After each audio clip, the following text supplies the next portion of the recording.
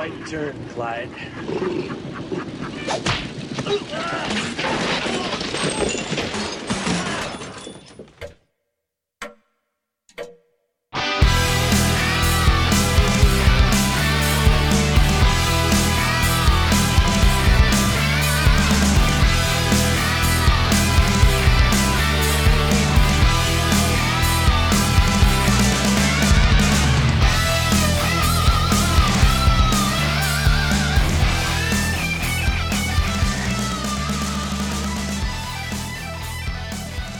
Hello and welcome to 60MW Podcast. I'm Chris and I'm joined once again by my AP friend. It's Mr. Adam Parry. Hello. I hope you gave me the finger as well when you were doing Do you know what? I actually did. I did give you the finger at the same time. Awesome. Well, that'll hopefully give you a little clue as to what we are going to be talking about. Well, the thing is, if you've downloaded it, you'll know exactly what we're talking about because it'll be the title of the podcast. This is a Spotlight Reflection movie show, and we have been doing quite a lot of these lately because we're quite enjoying doing them, aren't we? That's fair to say. Yeah, we're prolific because someone's got to be.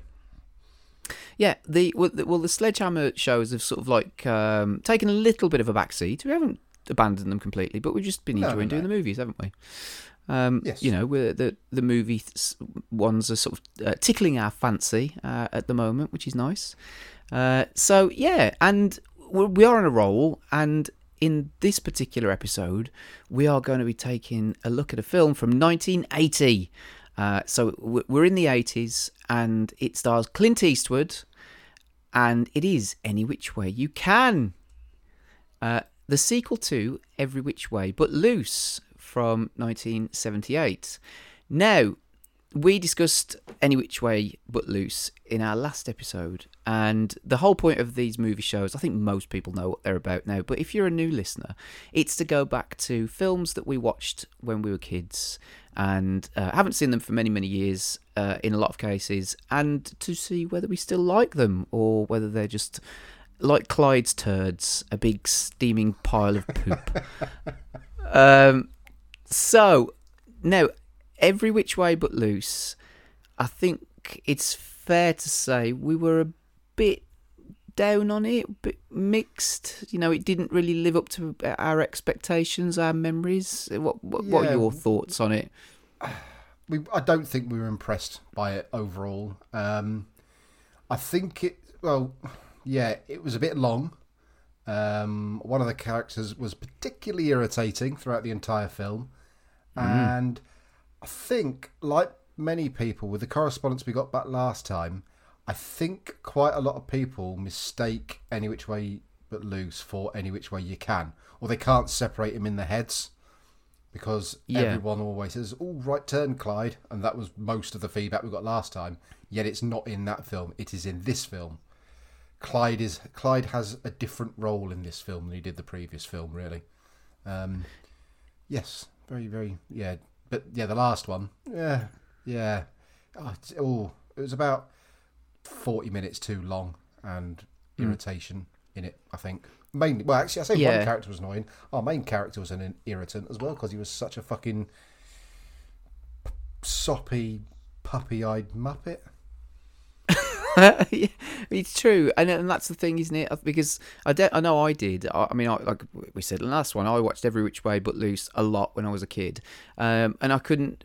I found it hard to separate the two. You know, there were bits that I took from that movie that I would have thought there was in the other movie, Any Which Way You Can, and it was so. You know, it's been interesting actually going back to watch them both now to, I suppose, get a proper reading on them, and to, I suppose, you know, finally put them to bed, and so say that we know what happens in which, because we go into quite a lot of detail about the films, you know, when we write our notes and everything. So I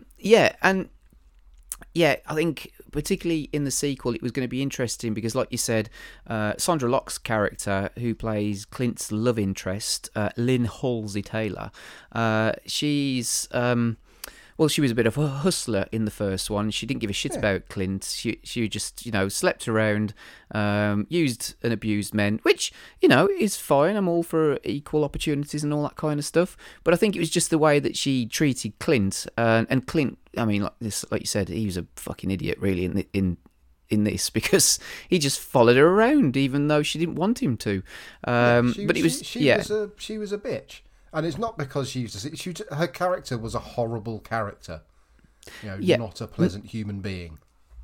No redeeming features whatsoever. No. Just a complete and utter twat. We were I was in particular very dissatisfied with the ending because Clint has this showdown with the famous Tank Murdoch, and the legendary Tank Murdoch, who's this fat old man, and Clint fucking just loses. He throws the fight, which it just had a totally unsatisfactory ending. So I was looking forward to going back, and it was my pick because we alternate the picks. And I have to thank you again for buying the double bill DVD of these two movies so that we could watch them. And so it was interesting because the first film ended on, for me, a bit of a low. And to see whether we would embrace the second one more and what the differences were, because we watched them relatively close together. I mean, within the space of 2 weeks of recording. So, that's a lot of Clint. That's a lot of Clyde. So it's, Now, essentially... I was going to say, sorry, I don't want to be too down on it because I did forget the Any Which Way But Loose does give you the taking an ape to a porn show at a strip club. For all of the rest of it, for the dodgy ending, I can't take away that little stroke of genius. Yeah, no, that did, and there's some bizarre shits in the second one, but that was a highlight from the first one. Because at one point, as we explained, he takes Clyde on a night out, and it starts off in just a general bar, and then it ends up in a strip joint, and then in a porno theatre. So very strange. No, so the cast for Any Which Way You Can, vast majority of them are recurring characters that appeared in the first one. So you've got Clint Eastwood as Philo Beddoe, or Phil Beddoe. I don't think they're Philo. They've just added an O on Phil. It doesn't sound the same though, does it really? Phil Beddoe. No. And then you got Sondra Locke as Lynn Halsey Taylor, the country singing harlot. Again, I couldn't remember how it picked up, like from the first film where he walked away from her because she hated him and she just used and abused him, into them rekindling that relationship. How did that happen? Because again, I wouldn't have paid too much attention when I was a kid, so that was interesting to go back to. We'll get into that. You got Jeffrey Lewis as Orville, Clint's brother, friend. Is he still not sure, if I'm honest? Still don't know. You got Ruth Gordon as Ma, and then you've got the Black Widow gang, who I think again pretty much all make their return. Then you've got a new character, William Smith, who plays a fighter called Jack Wilson.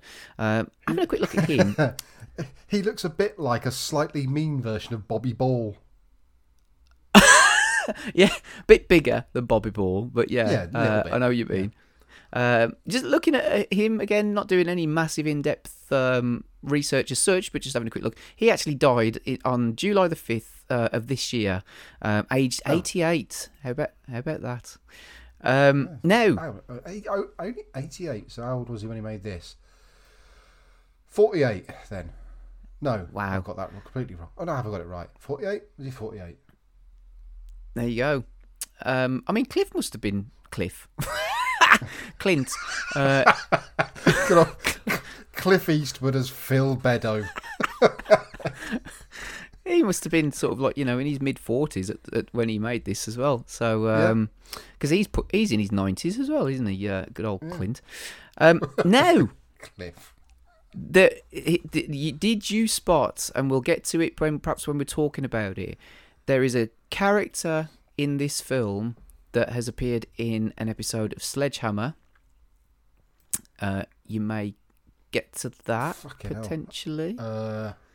He played a quite prominent role in Sledgehammer. He was Sledge's partner when they were in uniform. Do you know what I was going to say? Is it the fella who played his nemesis? But I'm trying to think who the head. The fuck was it? The only other characters in this are like mafiosos. Yes, he plays one of the mafiosos, and I am scrolling to find his fucking name. But yeah, he's definitely in it. But I've just totally gone over it. I'll come back to it. Yes, he played a character in Sledgehammer as his, like I said, his nemesis. That he steals a bus. If you remember, we talked about that Yes. one a while ago. And then, did you notice? And I'll give you £100. I probably shouldn't do that bet because I lost a bet to my daughter for £100. If you recognised though. well, we kind of just treated her. Didn't give her actually the £100 because no. But if you guess this though, I'll give you massive kudos. There's a character in this. He pops up very briefly, has no speaking lines whatsoever. It's as the mafia bosses are introduced, shall we say, and he is in Bloodsport. Can you guess who that was? Jesus. Again, a very prominent role in Bloodsport. But while I'll give you time to think about that, the actor's name is Jack Tybo, who played one of the mafiosos in this. And he played John Cogan in They Shoot Hammers, Don't They? Which is that episode of Sledgehammer that I was referring to. But yeah. In this particular film, he plays.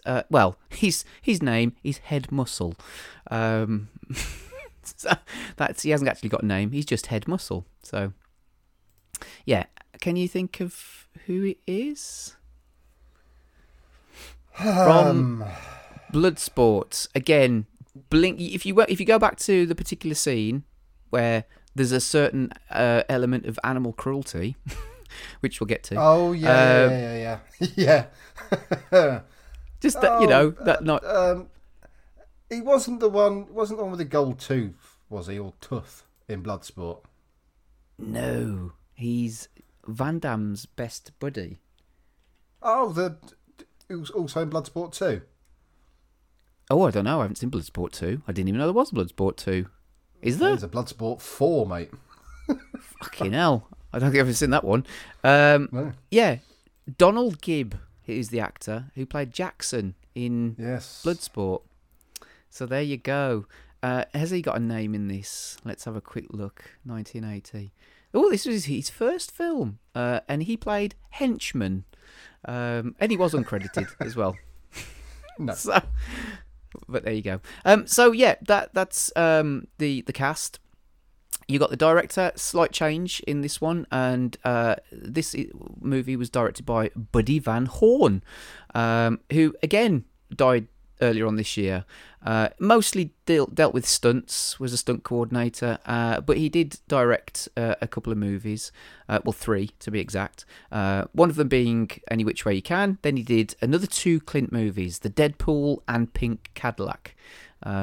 The Deadpool being Harry Callahan, and I've never seen Pink Cadillac, so I've no idea. But there you go. So, yeah, have you got... Oh, before we do a synopsis, let me just do a little comparison, because I wanted to see how they rated, between the two. Because as we discussed, doing again a little bit of research on Every Which Way But Loose, is that critically it was panned, but commercially it was a massive hit. It's one of Clint's biggest hits, and this is the same as well. Apparently, this was one in the top 5 highest grossing movies of 1980 in America and Canada. Blimey. Yes. So huge hits for Clint, but like I said, critically, both of them got panned. So, Every Which Way But Loose on IMDb has got a 6.3 out of 10 out of 26,000 reviews, and then Any Which Way You Can has got a 6.2 out of 10 out of 19,000. So not much in it. Just a quick preview on Metacritic. We'll talk about some Metacritic reviews in a minute. But again, Every Which Way But Loose has got a 41 score and a 6.8 user rating. Any Which Way You Can has got 51 Metacritic score and 7.6 user rating. But I have to say, well, yeah. So it appears to be that people seem to favour the sequel more than they do the original, based on, you know, those reviews and ratings anyway. So, and I should ask as well, and I know the answer anyway, I think, because we've kind of already established that we couldn't, you know, pick these two films apart, you know, and we perhaps confused them when we were kids. But have you any idea roughly when you would have seen this?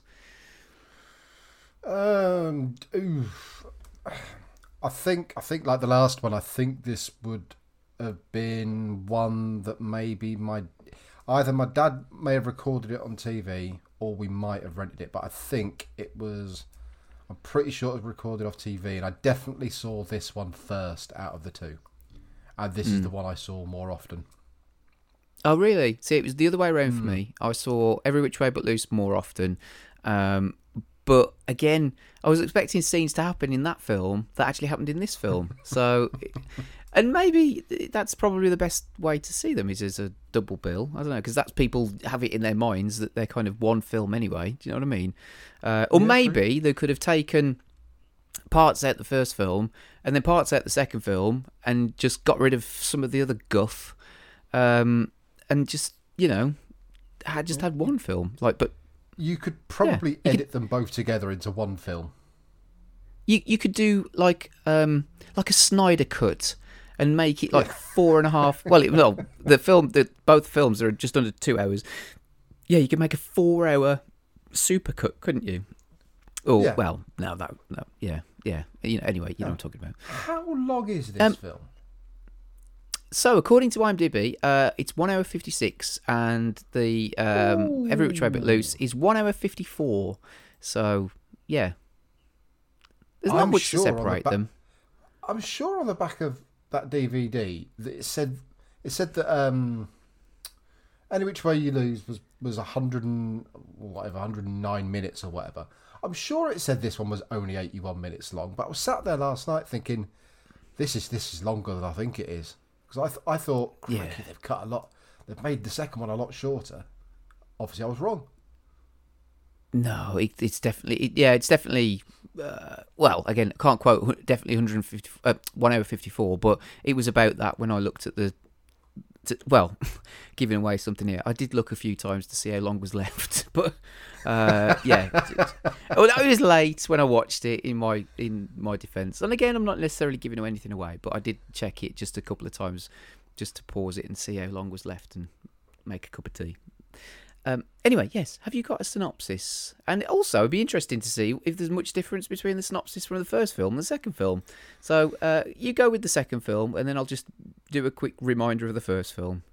Yeah, I think it's got 3 or 4 extra words in it, and it's also got a wrong bit in it. But anyway, the synopsis is thus. A trucker turned prize fighter, his brother, and their pet orangutan have a series of misadventures involving the mob, corrupt cops, motorcycle gangs, and pretty dames. So pretty much like that's the first film, isn't it? I'm just thinking, except for the mob, I guess. Yeah, pretty dames. Is there any? Like mob, corrupt cops? Is there corrupt cops in this? Well, I don't know if they're corrupt as such, but they're just a bit incompetent. And I mean, in the first film, you'd argue that the cops in that are worse because they actually take time off to go after them, don't they? Yeah. Yeah. Anyway, the first one is the San Fernando Valley Adventures of trucker turned prize fighter Phil Beddoe and his pet orangutan Clyde. So that's it. So, like you said, they added a couple of extra words just to beef it up a bit, I guess. A little bit. There we go. Now, have you watched the trailer for this film? Oh, I only watched it. I watched it when I when I watched the last film. I forgot to watch it again. Well, when you get back to listen to this, fucking hell, it's an awful trailer. I mean, God Almighty, it's the music in it is just unreal. I mean, the first trailer, the trailer for the first film, because if you remember that, had got that like a couple talking. Oh, you like Clint Eastwood, don't you? Yeah. Oh, shall we go and watch the latest Clint movie? Which was bizarre to say the least. But this is just, good God. Anyway, here is the trailer for Any Which Way You Can. It's on! What? The fight! They're coming from every which way they can, any which way they can, 'cause they're on to a sure thing. Clint and Clyde are back in Any Which Way You Can. Breaker, 1-9er, there's your good news channel. It's on, the fight is on! Carlo Meadow! Are we bad for this? Faster, funnier, and feistier than ever. Hey, Meadow! Inside! Right turn, Clyde. He's big. Yeah, he's sizable. They said he beat everybody in the Marine Corps. I ain't a Marine. Clint is one tough dude who won't be trifled with most of the time. There's one too many women in your life. I think I love you. And neither will Clyde. Come back here with my Oreos, yeah. Well, now they're up against it one more time. Oh, you're gonna pay for this. You're gonna pay. They're bashing barroom bully boys. Clyde, scrap the caddy. They're mauling malicious mobsters. And they're battling bizarre bikers. All right, then, let's start doing some stomping of our own. And most of all, facing down the meanest mangler, The fight is on. the brawniest brawler of them all. The fight is on! One Jack Wilson. It's the most knuckle-busting, gut-wrenching, brain-scrambling, butt-bruising, lip-splitting brawl of all time. It's a fight to remember. Clint Eastwood turned you every which way but loose before. Now you can bet he'll do it again. See him and the whole gang. Baby. Any which way you can. It's a sure thing. Any which way you can. So there you go. That was the shitty trailer. It's. I mean, the music. It's like just. It doesn't suit the film. I mean, we've said before, the tone of the film is it's a bit of comedy, it's a bit of romance, possibly. It's got a bit of action. It's a bit all over the place, really, isn't it? In terms of its, you can't pinpoint it down to one particular genre, No. can you? Really, I would say that the tone of this film is slightly different. Yeah, it's and so yeah, but it's like this do do do do do do do, you know, kind of wacky music, wacky voiceover, man. You know, just I don't know. You're It's gonna very love strange. Clint Eastwood and his crazy ape. That's the one. Yes. Kind of. Now, how many pages of notes have you made for this film? Right. Whoa. Just to make sure, have you written yours or have you typed it or something? Hey, here we go. What size paper? A4. Oh, honestly, I think we're gonna have to take a break while I'll crack one off. Right, 1, 2, 3. Get the fuck out of town. Somehow I've done about 8 and a half. Really? Oh my god! I must admit, I can't remember how many notes I wrote on the first one, but I've done 6.5 pages on this. I think. So- Do you know what? I think I've actually because I've taken your thing now of separating scenes by a blank line. So I suppose in the olden days I just used to write continuously, but now I separate scenes. So if you pre Jellymanization of my notes, I probably have about 7, but now I have 8 in a bit. Yeah. But yeah, I've separated scenes. I've Yeah. probably actually written the entire fucking script. I think there's more writing here than that was in the actual synopsis or initial draft, anyway, of this film.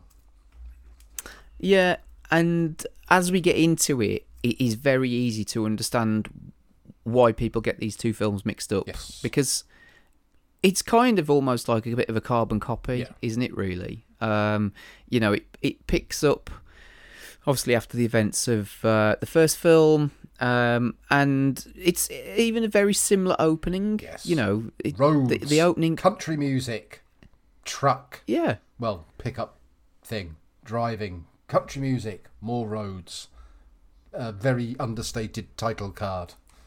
Pretty much the same. Yeah.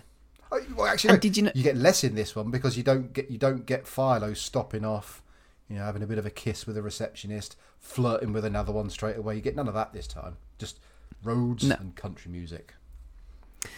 But you do get a duet with Ray Charles and Clint Eastwood. Did you pick up on that? No, I didn't. So the song they're singing is "Beers to You," and I again couldn't remember this at all. And then when I heard, because you can tell it's a duet, and I didn't quite pick up it was Ray Charles to begin with, but he's got quite a distinctive voice anyway. So you know, but God, fucking Clint Eastwood singing.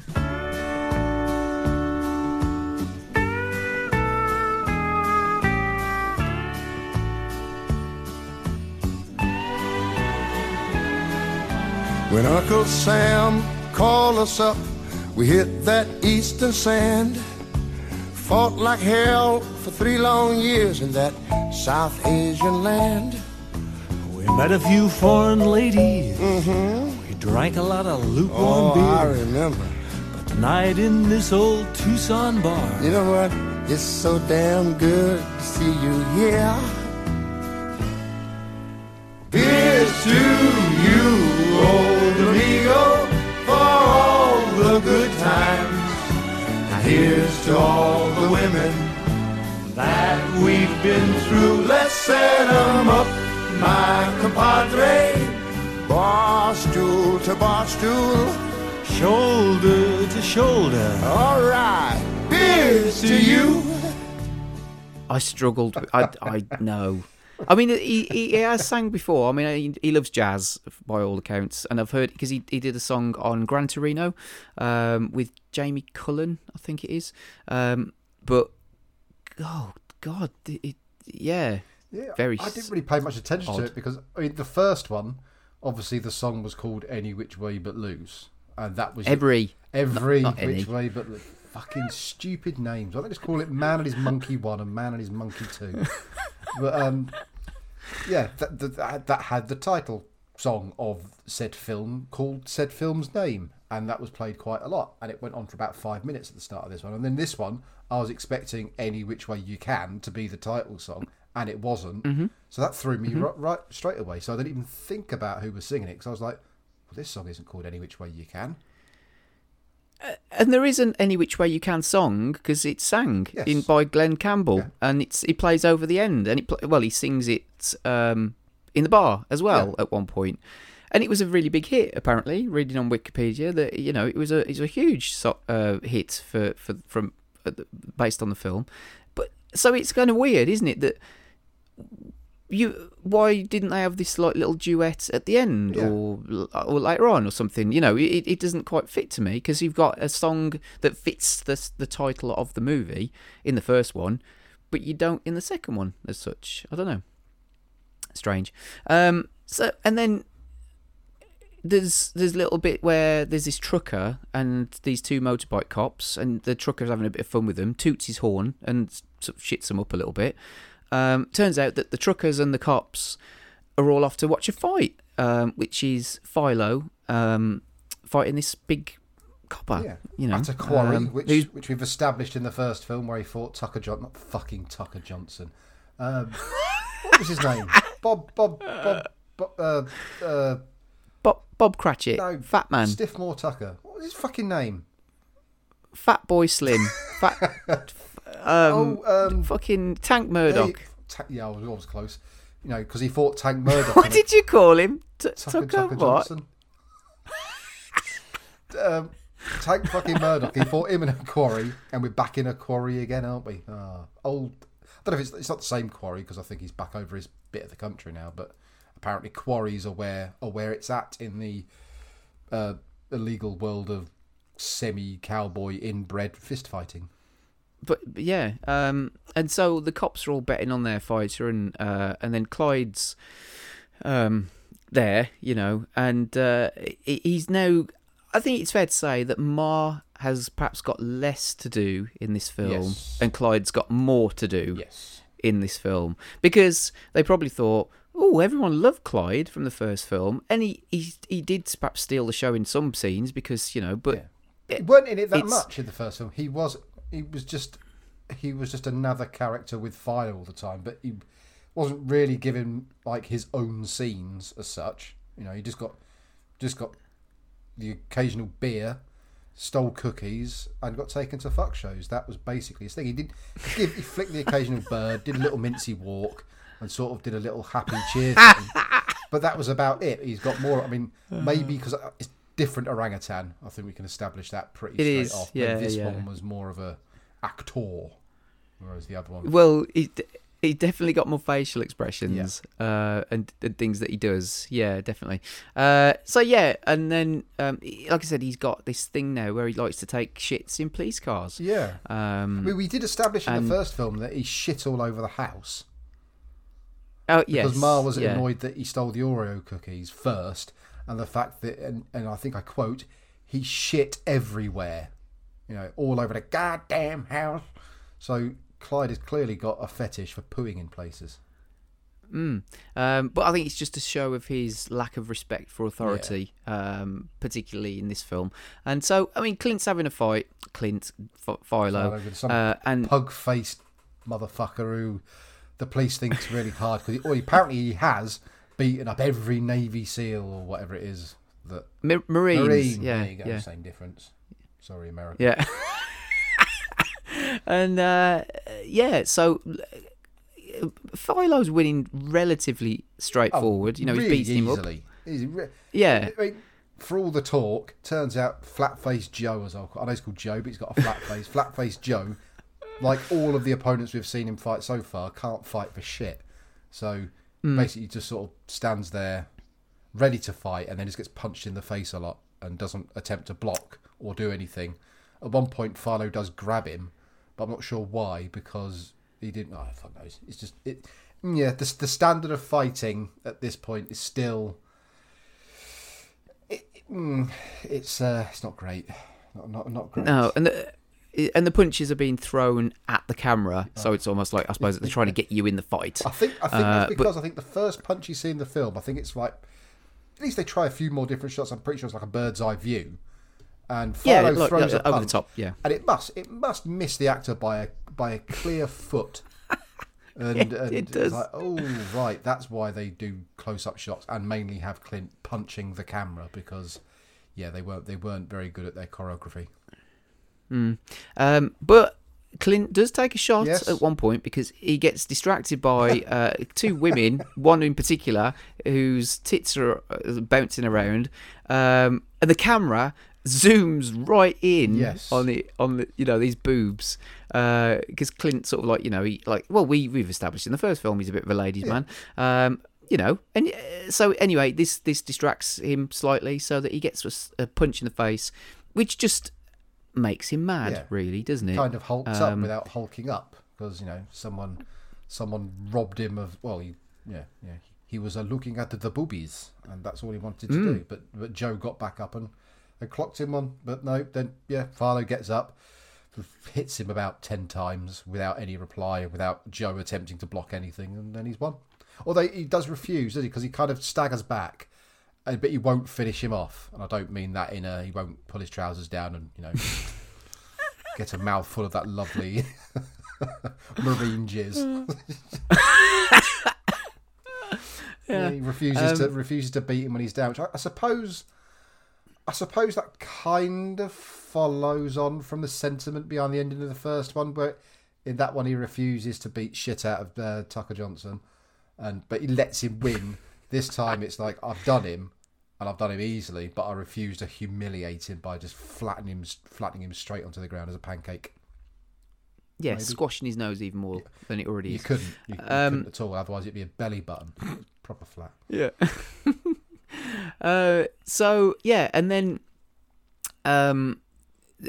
Clint. So now they're all in the truck. Orville and Clyde and Philo, and Philo basically says that was his last fight because he's started to enjoy the pain. Yeah. I was gonna say, what pain? You've been hit once. I was gonna say, it's not as if it's you get hit that often to enjoy it. So, but still, and now you actually hear him say "right turn, Clyde" because he's got no indicators on the truck because it's a pretty old truck. But so that's the first time of I think 3, maybe 4 times it's actually said. Yeah.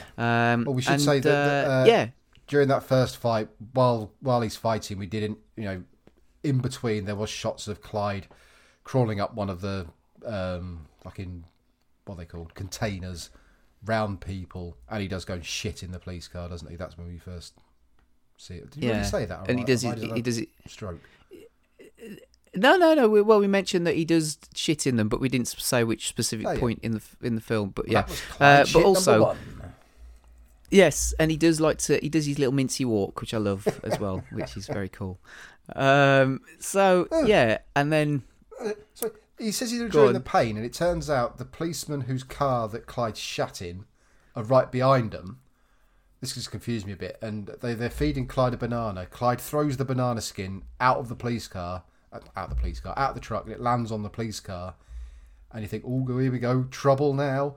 One of the policemen gets really angry, and the other policeman says, don't.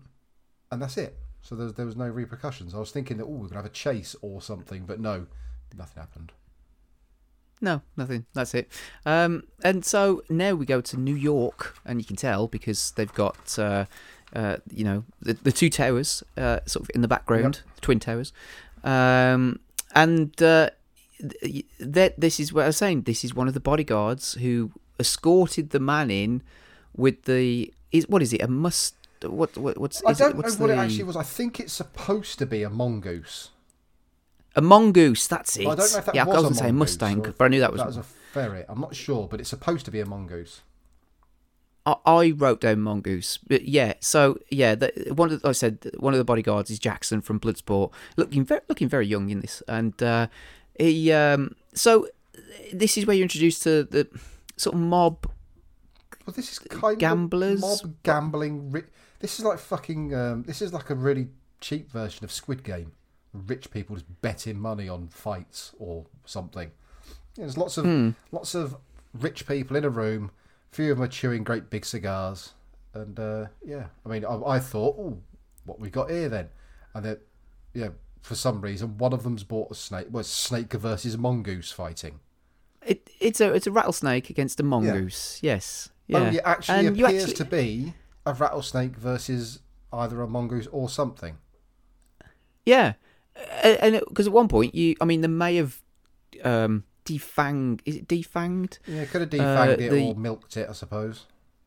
Yeah, they could have taken the poison out, but the fucking snake bites the mongoose. It still bites it, doesn't it? How did they know what was going to happen? I don't know. I mean, like the mongoose bites the snake as well. It's like it's happening. Yeah. It's not CGI. It's real. Yeah. The seedy criminal underworld of snake versus mongoose fight. And then I just put, this is uncomfortable. Yeah, nice bit of animal cruelty, but still. So it was the 80s, I guess. And then so these gangsters, again, I wouldn't even call them gangsters as such, are they? They're sort of like bookies, aren't they, that work for gangsters and no gangsters. I was trying to guess the accent on one of them because I still can't figure it out. Yeah, but they're talking about setting up another fight, but with a guy called Wilson. Yeah. And they've heard about this person called Philo, and that he's a decent fighter or whatever. So they, sends off one of them to set up the fight. They say they pay this Wilson. They pay Wilson $5,000 a month. Oh, they say, okay. What am I paying him $5K a month for? because he hasn't fought anyone for a while because apparently he did something. You know, everyone's scared to fight him, so he hasn't fought in a while, but he still gets $5,000 a month just for sitting on his ass, I suppose.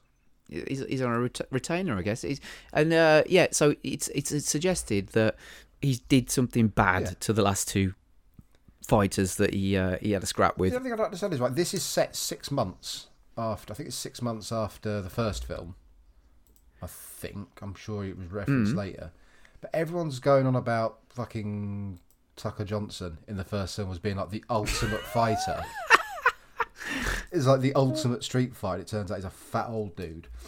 It's only 6 months later. How come all of a sudden this fella here, who's got a rep big enough that no one's fought him for months, and he does stuff to people, but he was never mentioned in the first film. But it's only 6 months later.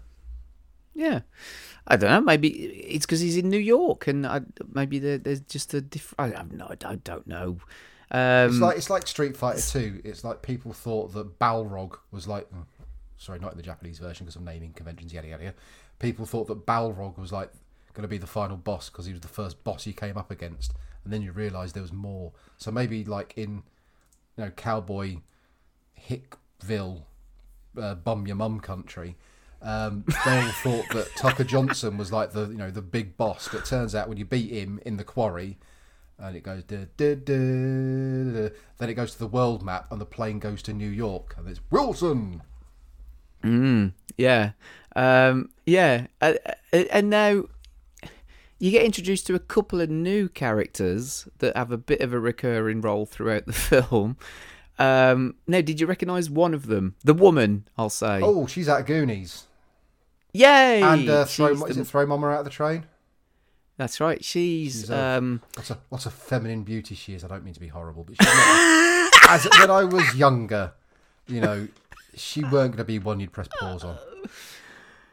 Oh God! So her name is in the film. Her character is called Anne Ramsey, and her husband is Logan Ramsey.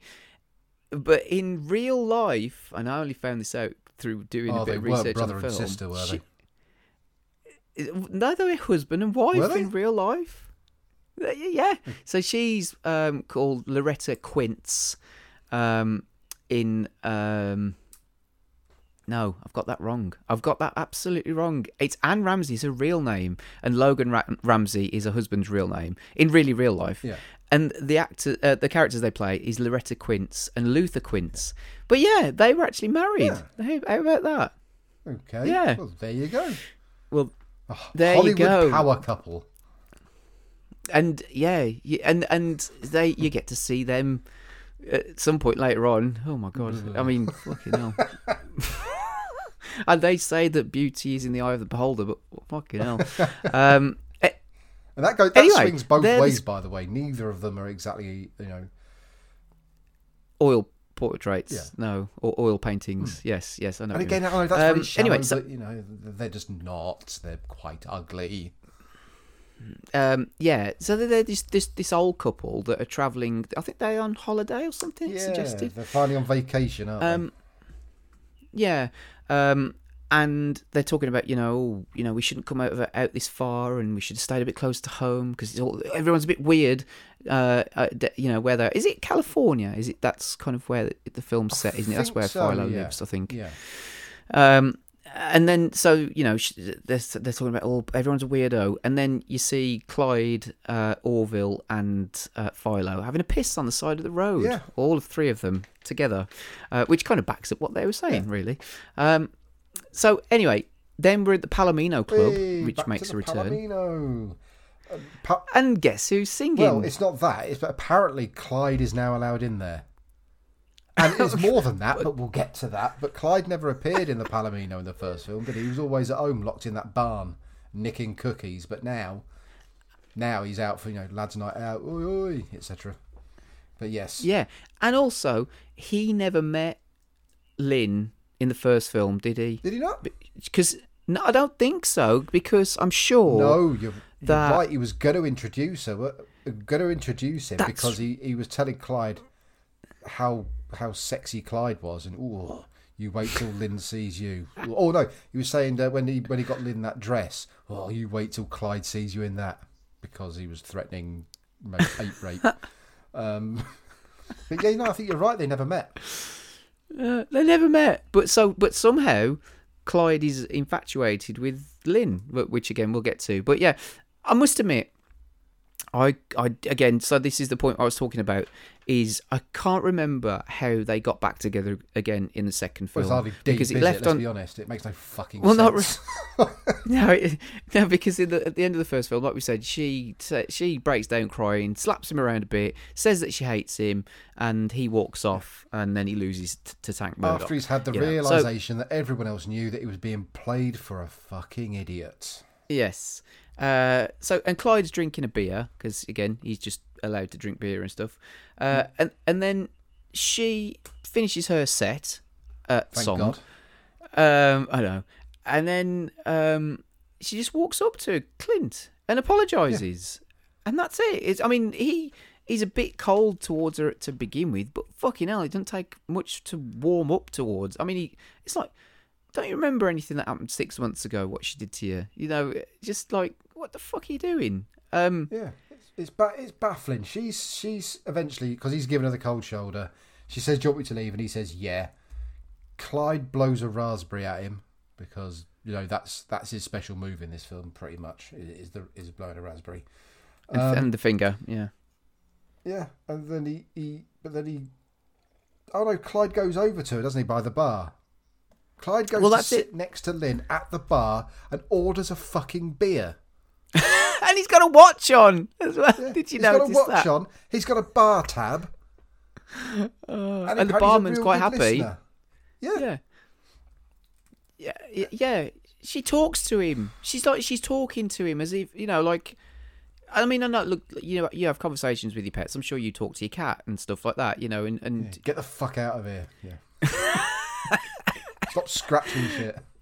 But you know what I mean. So I'm not saying that you wouldn't talk to them, because you do, but it's like she's just having a conversation about how she's kind of screwed up and everything else, and what the fuck. And then there's this other bloke who doesn't want Clyde there because he's a dirty monkey or whatever.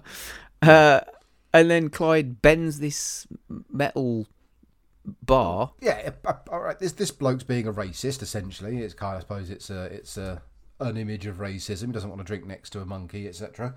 Clyde destroys some of the property because he bends that big bar, which is on the thing, which is property damage. Barman's okay with that because the barman says, he's fine, and that bloke threatens him, and then when he sees Clyde bend the bar, he backs off and sits down. And then I can't read that bit. What the fuck? Clyde rips the can in half and drinks out of a razor sharp can. Then gets off his chair and gives the fella a kiss. Yeah, and then Orville comes over and tells her to piss off, basically, and she then plays the victim in all of this. She was just. She didn't have anything. She couldn't do anything else. She didn't have any choice or whatever. Yeah. She never said what happened to her ex-boyfriend. It's like they've just rewritten her character and just said, forget what she did in the first film. They've got a bit of history, but just let's forget the fact that she was a horrendous human being. And that she was just sat there screaming in his face and hitting him. Yes. So anyway, that's that. So then we get to the biker gang. And they still want Philo. But again, they are a Philo Beddoe cult almost. They're now a cult of we must get back at Philo Beddoe. We're still wearing all the Nazi stuff, obviously, but they're obsessed with getting Philo back. But they're chanting it, aren't they? Chanting it all, and but one of them's baking some brownies which have burnt, which these are the comic relief, aren't they? I guess these but they're turned up to even more ridiculous levels of ridicule. They're just farcical now, aren't they? What's the name of the leader again? Oh, Cholo, I think it is. Cholo, yeah, because doesn't he at one point Cholo turns to the Lord quite often in this film. He's always talking to God. He very rarely talks to anyone else. He just shouts at his men. But as Lord, you made some men out of clay. Mine are made out of shit. Yeah. Yes. So the next, it's just a reminder that they are still around. The next day, you see Ma, and she's talking to Philo, and she's moaning at him for quitting fighting. You know, she wants him. Well, not that he got beat up particularly based on the fights we've seen, but you know, she's quite happy for him to get into fights because it makes money for them. Yes. What she's bothered about is having a roof over her head and, you know, keeping a poor old woman safe, etc. Clyde's still stealing Oreos because he pinches some Oreos, and then one of the mob bosses turns up and chats to him about the fight. They want to pay him quite a lot of money. What was it? $25,000 or something, win or lose? It starts at $15,000 to fight a fella called Jack Wilson, and then Philo doesn't say no, and he just goes straight in there. Okay, 25 grand with 10 grand in advance. Yes. Thought, well, he didn't have to do much negotiating there to almost double his money, did he? No. I couldn't figure out this fella's accent. Like, hello, Mr. Beto. Hello, Mr. Beto. It's a weird thing. Is he supposed to be like a New Yorker? You know, kind of a New York accent. Can't do it, can he? If that's what it's supposed to be. Hello, Mr. Beto. We want you to fight Jack Wilson. No, that's Jamaican. That went from Tunisian to Jamaican. But anyway, so it didn't take him long to sort of like go back on his word about not quitting fighting. No. So anyway, he gives Clyde the money because he would, because he's his manager apparently. Then, yeah, Orville's got this kind of sideline thing now because he's got a tow truck. And he's listening on this like it's like a police radio kind of thing, but specifically for tow trucks. I didn't realise that tow truckers had got like their own channel, which they all shared information on or spoke on, or what? I don't know. Because one of these rival tow truck companies gets a call to pick up a car, but he's got all of their logos, and he just kind of sticks them to the side of the door and goes off and takes the job. Weird. Yeah. What the fuck is all that about? I thought he just had a tow truck business. Now it turns out he does, but he's a fraud who just steals other companies' business. Yes, somehow has lots of magnetic stick-on liveries of all of the other local tow truck companies. Yeah. I mean, surely all of the other tow truck companies at some point would have figured this out by now, that they're all... Orville keeps turning up with different... I don't know. It's a weird turn for the character. Yeah. I mean, it could be because he's on his own and he hasn't got Echo with him anymore, so he's not, he's not shooting above his... He's not punching above his weight anymore. He's single, etc. So he just does a steal business. And I think he does feel a bit put out, I think, in this film. I mean, he hasn't got a lot to do, really, has he? He's, he seemed to have a little bit more to do in the first film. So anyway, Ma is now looking for the money, which Clyde has hidden somewhere. But Clyde's then disappeared. He's just fucked off, because he's free now, isn't he? He's a person. He's not an animal. He's allowed to go off and do what he wants. Yeah. And so... Philo goes looking for him, and turns out that he's at the club, and he's just sitting at a table. Back at the Palomino, and guess who's fucking singing again? But also Clyde's gone in there on his own, ordered a beer, put it on the tab, and he sat there watching the show. Yeah, it's Philo. I mean, so there were scenes in the first film, like we've mentioned, about where he takes him to a strip club and all that, which is a bit bizarre. But then there was also a scene where they're sitting in a restaurant just eating dinner. Yeah. In a room full of people where nobody bats a fucking eyelid. No. Even it seems to have been turned up even more now. Like he goes to the local bar and just... He's got a bar tab. I don't get it. It's weird. And so anyway, Philo sits down next to him. And Philo's still a thick bastard because he walks in there, walks to the bar, and he says, "Have you seen, is Clyde here?" And the bloke goes, "Yeah, he's over there." By over there, he means 5 foot away in front of him. So he walks in, can't see his 5'8" ape amongst this crowd of people, sat on his own at a table drinking beer. Yeah, I mean, that if you walked into a bar, that would be the first thing that you'd notice, wouldn't it? You'd have a fucking orangutan, wouldn't you? You'd scan the room and you'd fucking hell, he's a bit hairy. Hang on. Even if they were wearing a dress and a shower cap, which may or may not happen at some point. Oh God. So anyway, so they're Philo and Lynn's done a song now, and she comes over. They're talking about their relationship, and he's starting to thaw to her, and then he offers her a ride home, and I was like, well, that didn't take fucking long to get back on track, did it? Really? No, not at all. It was not a well written, deep reunion. It was a sorry, don't believe you. Sorry, all right. I mean, it would have made it more believable, I guess, if in the first film that she, I don't know, that they just kind of they couldn't be together for some reason or other. Not just because she was just a fucking scumbag. Well, she had that boyfriend, didn't she? I don't know if was it a boyfriend or a pimp. Was it Skylar? Skylar, it was never entirely clear. But if she'd have explained what had happened to Skylar, or explained a little bit about what her situation was and what makes it different now, I might have got on with it a bit more. But not just say, "Oh yeah, sorry, it was a bit rough. Sorry." That's pretty much it, isn't it? Yeah. But she is a little bit down on her luck now because she hasn't got a trailer. She's clearly not got Skylar anymore because she hasn't got anywhere to live. And she's at the YWCA, which is the opposite of the YMCA, isn't it? It's the less easy to sing song as well. Yeah. And so she's staying there. Clyde then gives him the finger.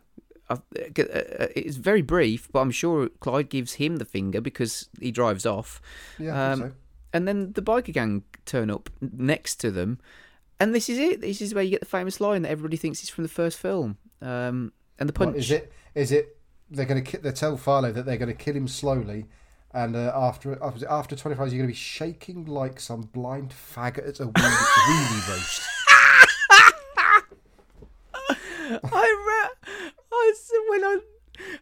When I heard that line delivered, and I was going to write it down, but I thought, no, I knew you would. So, oh my God, that did make me chuckle because it's not necessarily a word that you tend to hear very often these days, is it? In movies. And I get what they. I get what they mean as well. Yeah, like all those sausages at a weenie roast. You're shaking with excitement if you can't see them. You think they're all cocks. Just a highly unusual insult that I'd never heard before. I'd never heard since. And then they're going to set fire to Clyde, which is a bit more sinister. Yeah, just a tad. It's not as, the first insult is pretty bad, I guess, but at the same time, it's got a certain, charm to it. But then they're just going to say, we're going to have an ape roast. Yeah. Unless they meant sexual. Yeah. Anyway. Then it's the right turn, Clyde, and punches them, knocks all the bikes over, and then they drive off. But then Philo has a change of heart, decides that he's totally forgiven Lynn for all of her sins and everything that she did against him, dragging him around half the country. Well, not dragging him because she didn't make him, but all of the heartache, everything else has been put behind them, and he turns around and he goes back to get her and says that she can stay with him. But because it's a women's hostel or refuge or whatever you want to call it, no men are allowed. So the police turn up and whilst they're escaping and hiding, Clyde decides to take another shit in the police car. Yep. So, I could have sworn when I first saw this film, I could have sworn you saw a picture of the shit. I was sure there was a little cut of the actual dump in the car. Oh, I don't remember that, I must admit. But maybe. Yeah, it's sort of, I must admit, there's certain elements of this film that, it veers into like Police Academy type territory, It's a Police Academy. There's a whiff of Cannonball Run, that kind of stuff. Cannonball Run, yeah, absolutely. Well, particularly the ending. I mean, the ending is very, very Cannonball Run, which is a film I haven't seen for fucking years again. But so anyway, now they're back at the house, and she's now sleeping in Philo's bed, and Philo's got a little mattress to go and sleep with Clyde in possibly fucking, yeah. in the outhouse. Again, couldn't remember this at all. But Philo is lying down, and he's got his top off and whatever. Yeah, is Clyde spooning him at this point? Clyde spoons him. Yeah. Oh my god! Clyde comes over and spoons him, and he's got his arm over him, which is nice because I mean, again, if I'm sure if you allow your cat to come up on the bed and it'll come and sleep on the bed with you, or a dog. I mean, I've done that before. There's a big difference between that and an orangutan who could, if it wanted to, quite easily pin you down and have its wicked way with you. But now, this was the thing, right? And again, when I was a kid seeing this, I wouldn't have thought anything of it. But Lynn is a bit restless. Yep. She goes to see Philo in the outhouse barn, whatever you want to call it, sees that Clyde is spooning him because he's got his arm over him, and joins them for a threesome. Yes. Like, what the fuck? I wasn't sure at this point. I thought, and I still don't know, did she actually go there to sleep, to feel comfort? Did she go there because she was randy? Did they fuck in front of Clyde? Then did Clyde join in? Did Philo only watch Clyde fucking Lynn? I don't know. Could be all or any of them.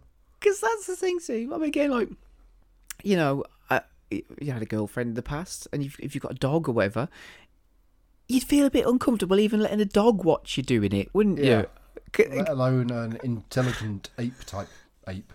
Especially when the dog wants to join in as well, It's And something definitely happened, because after the hairy three-way orgy, next morning Clyde gets up and the first thing he does is kiss her, as if to say thanks for last night.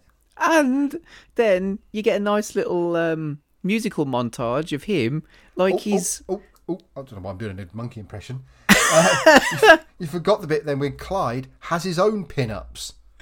Oh yes, he's got his own little wank bank in his barn. There's a black and white photo picture of a female orangutan. I don't know, is it supposed to be this? It can't be the same one as in the first film, because wasn't that across county or bit of the country or whatever? Yeah. And he blows a raspberry and he whistles. Clyde can whistle as well now. Oh yeah, he's got a whistle, isn't he? Yeah. Or whatever he does, and he kisses the picture, doesn't he, as well? And then he well, before that, we then what's her face? Lynn and Philo wake up, and we've gone from screaming at him. We've been there for less than 12 hours, and now she's confessing love. She loves him, actual love. But Clint, I mean, whether he's still a bit wary of her, but he doesn't say that he loves her. Although No. They do get it on a little bit, and then Clyde has his own little song, and he has a bit of a montage, doesn't he? Like a Rocky training montage of him just falling over, fucking around, throwing stuff, punching, using a punching bag, falling off a chair. I wasn't sure what was going on at this point. I was really trying to figure out what. I know we were going for tonally. We're going for more farcical with like the Black Widows and whatnot, and there was a kind of a serious undertone for the first film mixed in with stupidity. There was certainly more swearing and blasphemy in the first film, if you want to put it that way, in comparison to this one. But yeah, montage of just, it's like we've had to pay for this ape. We just need to have a scene with him dicking around because this has cost us money. And that's what I was saying. In the first film, Clyde was used as and when, but it was not as often as you thought. But in the second film, it's like they were, oh shit, everybody loves Clyde. Yeah, so everyone loves an ape. So we've got to make the most of him, and he's going to be in even more now. And we just have a pointless scene of him just fucking around and falling over and riding a bike, and just doing random things like that. So what apes can do. Apes are funny. We'll get rid of Mars' character. We'll basically get rid of Orville. We won't introduce any new characters. It basically we'll just have a lot more Clyde. I like orangutans. Yeah. So anyway, then Orville brings this car home from his car ripping off business. Again, he's just bought this car home to scrap it. Yeah. So he's a criminal. Then he steals cars now. Yeah. That's but his thing. Someone's going to pay him $200 as well to scrap it. So, and this is Clyde's job now because he's got a bit more of a job. He rips cars apart and throws the stuff with the comical kind of like when he throws bits of metal and doors and bumpers and whatever. Now I'm not sure he actually threw them that far because you never see his arms in the shot. No. And there's definitely a scene later on where he's smashing up another car and he sort of taps the roof and it's underneath in the car it's like clonk. Yeah, there's very uncomfortable editing in that scene. Yes. So anyway, then Philo goes out for a jog. And then this man who you don't know at this point in time starts jogging with him, and they seem to be getting on well. Mysterious, mustachioed man with a very mottled face. Yes, especially around the edges of his nostrils. It's Big Bobby Ball, and Big Bobby Ball. So they're jogging again in a fucking quarry, very close to the edge of this giant quarry. And then guess what? Mysterious man happens to fall, slips. Clint pulls him up. And the one thing I noticed is, I mean, because they make a point of, you've jogged 3 miles. Fuck me, that's fucking far, isn't it? It's going to be like, what, a 5-mile round trip or 6-mile round trip? And Clint's just, something like that, whatever. He's jogging in his jeans. Yeah. It's like, I like running. I've never gone running, any distance in a pair of jeans. Fucking hell. But I guess that's what makes Clint, I guess. I don't think he's really jogged 3 miles just for that scene. No, but if you do watch a lot of Clint films, he does do a lot of running. In a lot of Clint films, like particularly the Dirty Harry movies, he'll just happen to go for a run, Other blokes claiming he doesn't run. I don't do running. I just play the odd game of squash. Yes, the least convincing cover ever. Well, not quite the least convincing, but not very convincing. And then Orville convinces him he can't do the fight because this Wilson guy killed a man. And he put another man in the hospital, and he's paralysed. He's pretty much what they suggest. So now we're back at the Palomino Club. Guess who's fucking singing again? And she's got like her own spot now, hasn't she? And so the jogger comes in, and he's all suited and booted. He looks totally out of place for that completely, environment. He doesn't look like he fits in whatsoever. He's got he's got a tie on, a suit. He's got like a little handkerchief in his pocket and all sorts. He just doesn't look like he fits in. She gets heckled. There's a bar fight. There's always a fucking bar fight, isn't there, in these films? And Clint's like, sorting it all out while the other guy watches. But then one of them pulls a knife out, and then he gets stuck in. He starts having a bit of a scrap with them. So then Clint's watching. He does a really uncomfortable kind of jumping knee to someone's head that's really, really not well done. And he grabs somebody's arm, almost sort of suggests he breaks their arm or something, because you had a bit of a crunch. And they're kind of getting off watching each other, aren't they, really? And this is where they're also even as well now, because when he fell down the quarry, Jack says, "I believe I owe you," and Philo says, "I believe you do." They're even now because he saved Philo from a knife. That's it, yeah. And so, but they don't necessarily want to fight each other as such, because there's that kind of mutual respect, I guess. I mean, this is the first time that, in the first film and this film, that you've established any kind of character with any of the other fighters that Clint's fought. They've all just been, just kind of thugs or, people who, just fighting for money. Meat sacks who just get hit. Yeah. Yeah. And so, but now they all don't want Philo to fight. And so, because Lynn's now wormed her way in, she kind of has the sway. And Ma doesn't want him to do it now. She's changed the tune. And Clyde doesn't want him to do it now. So he basically relents, doesn't he? And says, okay, fine, the fight's off. Call the guy, give him his money back, and then that's it. And then he turns up and starts threatening Philo. And, turns up bloody that's quickly as well. Doesn't he say he had to fly? I thought it was supposed to be the same day, but then he said, I had to fly over here. I had to fly over here, Mr. Bedor. And then this is where Clyde scraps his car. Which... It's ridiculous. I mean, the bloke why doesn't the bloke just get out of the car, which would be a fairly good idea. But yeah, Clyde's just, because let's face it, orangutans, they are notoriously quite lazy. So this orangutan's just sat on the car, and it looks like it can't be arsed, and it's just, like you said, it's just tapping it. But you see the shot inside, and the roof's caving in.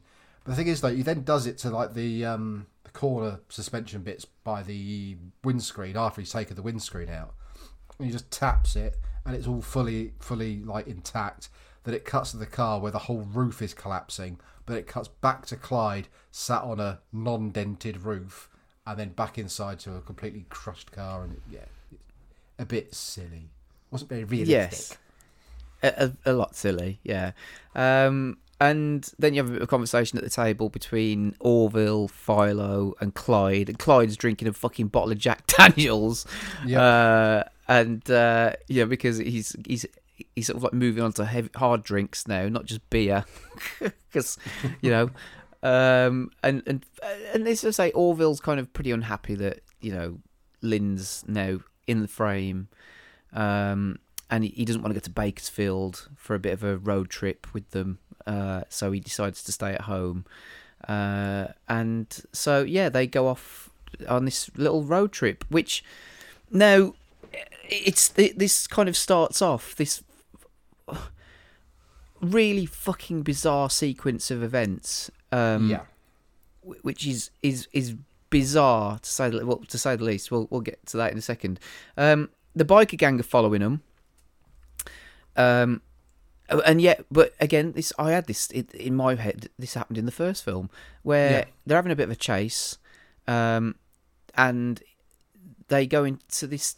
There's like they're laying tarmac or whatever, and it's like I think they're laying tar on the road, and Philo crashes through the barriers and then just swerves to avoid this thing that's spraying tarmac.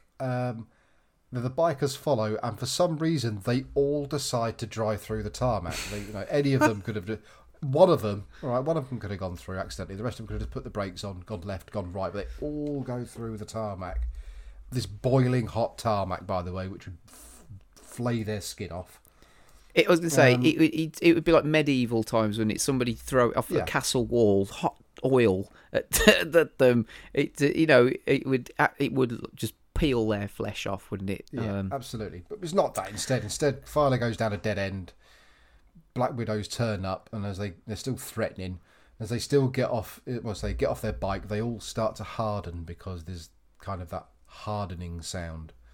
And one by one they basically fall over because they can't move. And but Philo takes him to a hospital though. Yes. And he pays to have them towed there, and he says that they owe him $40. Yeah. Now I don't know why, but I'd also got it in my head that they get feathered as well. I must be getting that mixed up with another film, but they got feathers on them too. Maybe I'm getting that mixed up with fucking Home Alone, possibly. Do you know what? I was just thinking, what film is someone tarred and feathered in? And you're right, it's Home Alone, isn't it? It's Home Alone, isn't it? Yeah. So anyway, then. Similarly to the first film, They break into a zoo, but instead of Yeah. just climbing over the wall, they actually break into the fucking place, take some bolt cutters to the gate and cut the chain. And unlike the last film, where Clyde just knocked on a door and the other ape let him in, this time Philo's giving him tips on how to knock her out and rape her. So yeah, If the drugged banana doesn't work, here's a syringe. yes, stick it in her. Fuck. just sort of like push the bulb. So, but Clyde, because he's a bit of a dopey twat, and he stabs himself with it, doesn't he? Yeah. So anyway, then Philo puts him in the truck, and then he has to go and get the female orangutan himself, doesn't he? By chucking in the Banana. We're assuming. banana. Yeah. And then the mob turn up at the house. Teaching Clyde to date rape.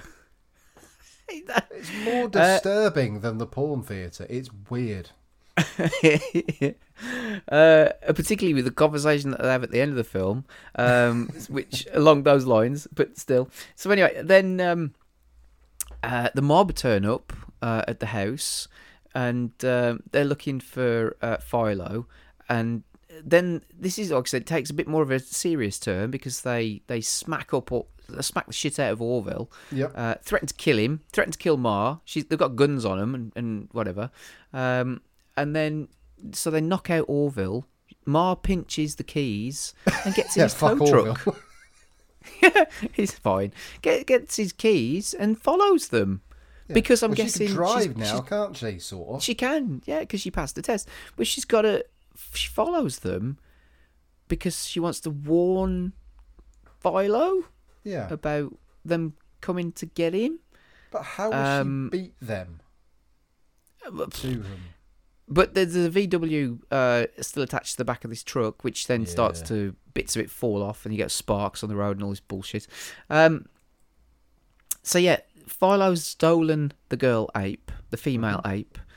They've got their own hotel room. Yeah, they're booked into a dirty motel where he stays with Lynn and Clyde can have his wicked way with his victim. And then you get a joint sex scene, which is just because they've got their own room. Clyde and my first line is where to start, because this what the fuck is this whole scene? It's mental. It is mental because so Lynn and Philo have got their own room. Yeah. Clyde and let's call her Doris have got their own room. Clyde's in the shower brushing his teeth with the shower brush. Yep. And then he comes out. His victim is just laid in bed waiting. Yeah, she's very docile, isn't she? Yeah. Occasionally makes this weird screaming sound. And he comes out, gives her a kiss, and then Clyde turns into a bit of a fucking.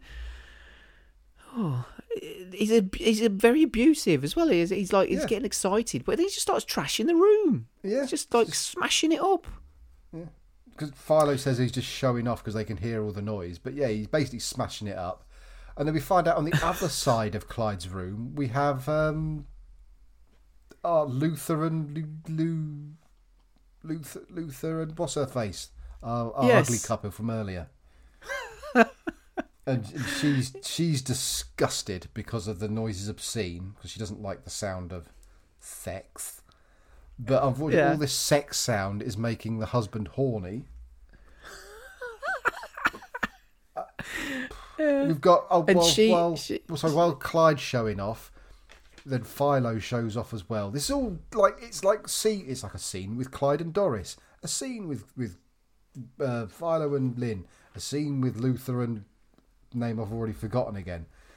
But so is it Lucia? Did I just say that? Loretta. Loretta's packing the suitcase because she's disgusted. And Luther's just got a raging boner at this point. He's just staring at her gigantic buttocks. Big, ugly buttocks in a horrendous 90, just wobbling. And all he can see in his head, and we see in his head, is like a hula dancer. Yeah. With tribal drum noises, shaking sexily as he sees this big fat bum.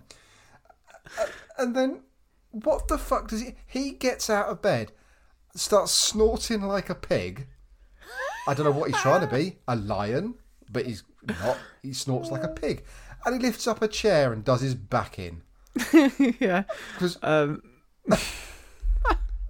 then she says that he's been very brave, and it was a heavy chair. Impressive, yes. And then, but what's the snorting about? I don't know. But then she gets a bit horny. And I've also realised Luther's ears are tremendously long. But you have to go back and watch that. But then we see all three couples do the same thing as they go to fuck for the night. Yeah, all they the are. ladies laid in bed, holding their hand out to welcome their magnificent man. So Clyde does a roly-poly onto the bed because that seems to be the only way he can enter a bed.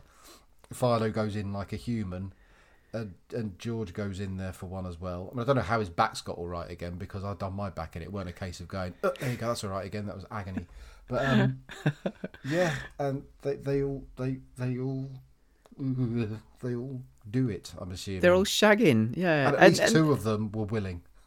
Yeah, but also the because you see the mob have stopped at a phone box, right? They get the yellow pages and they rip them out, which I love seeing that in films. And then they, because it never happens now, does it? Because everyone's got smartphones, whatever. But so they get the yellow pages and they sit in the car. It's like, how many hotels have we got? Oh, about 100. Fucking hell! It's gonna take them. How long is it gonna take them to narrow it down to find out where they are? They're gonna drive. Which they do, don't they? Because first hotel they come across, that's the truck. But in between that, so Ma drives past them. Did Philo tell them where he was staying, or I don't know? Because at this point, Orville's woken up, and he drives off, and he gets there within 5 minutes of. And then you get introduced to this desk clerk who's sort of like working at the hotel. Who's a peeping Tom? He's looking through. Who's he looking at though? I'd love to know. I'm thinking it's Clyde and Doris. That'd be amazing. Because Mars. Oh my God! Mars sneaks up on him and sort of like says, "Oh, you dirty bastard," whatever.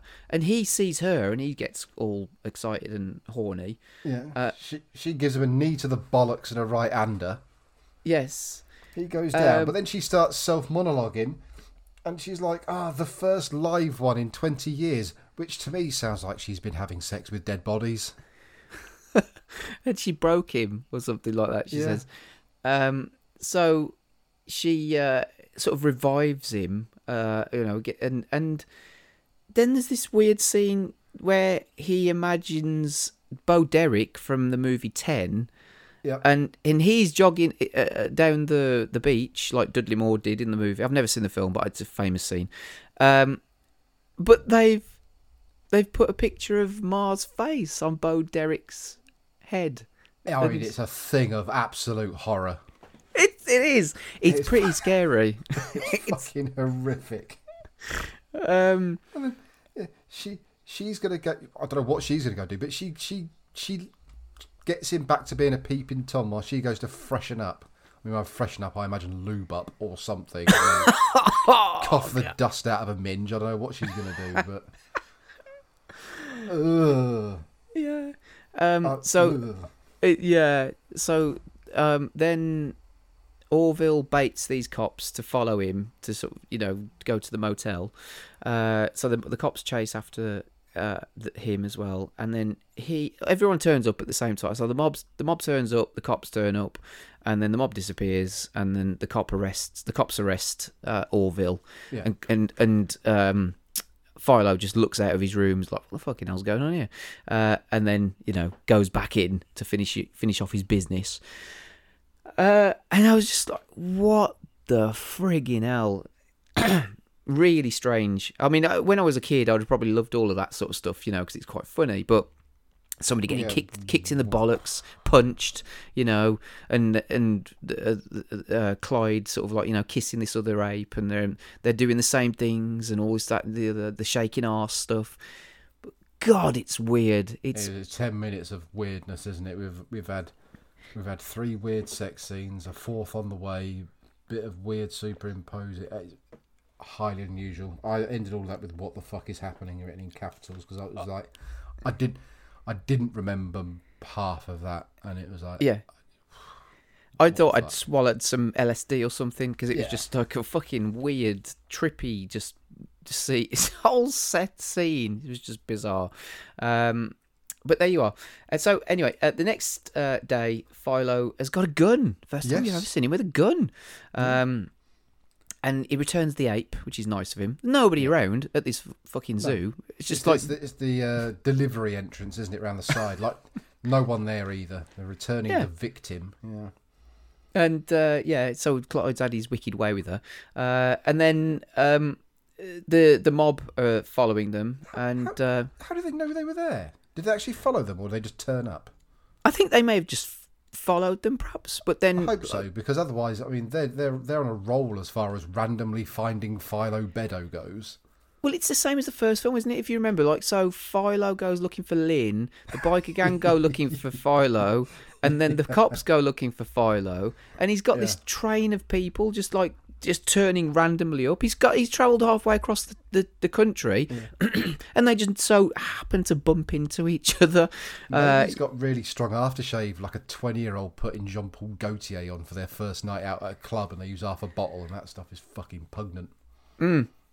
And so then he ambushes a couple of the mob guys, goes back to his truck. They've got Lynn, and they take Lynn. They smack him over the back of the head with a rifle butt. Then they shoot the tyres, which, you know, fair enough, slow him down. But then they shoot the fucking petrol tank as well. Yeah. And they throw a cigar on the... Well, for the first time in history, a gas tank gets shot and it doesn't cause an instant explosion. Yeah. But... So they've been sent after Philo because he doesn't want to fight. So is it to threaten him? They've clearly taken Lynn as a bargaining chip to get him to fight. They've essentially killed him because he's not waking up. They're going to kill him. Yeah, I mean, what they're going to? They've tried to kill him now, haven't they? Because they leave him.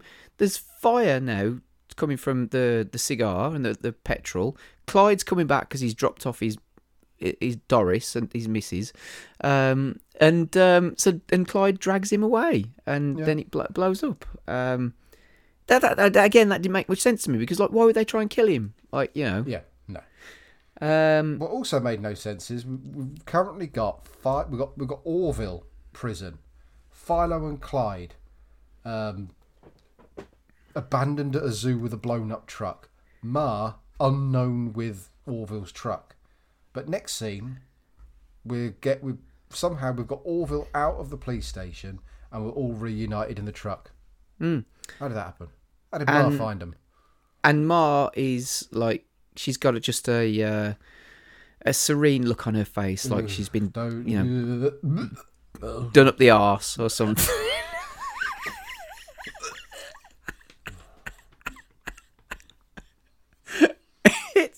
I mean, that's not something you want to see.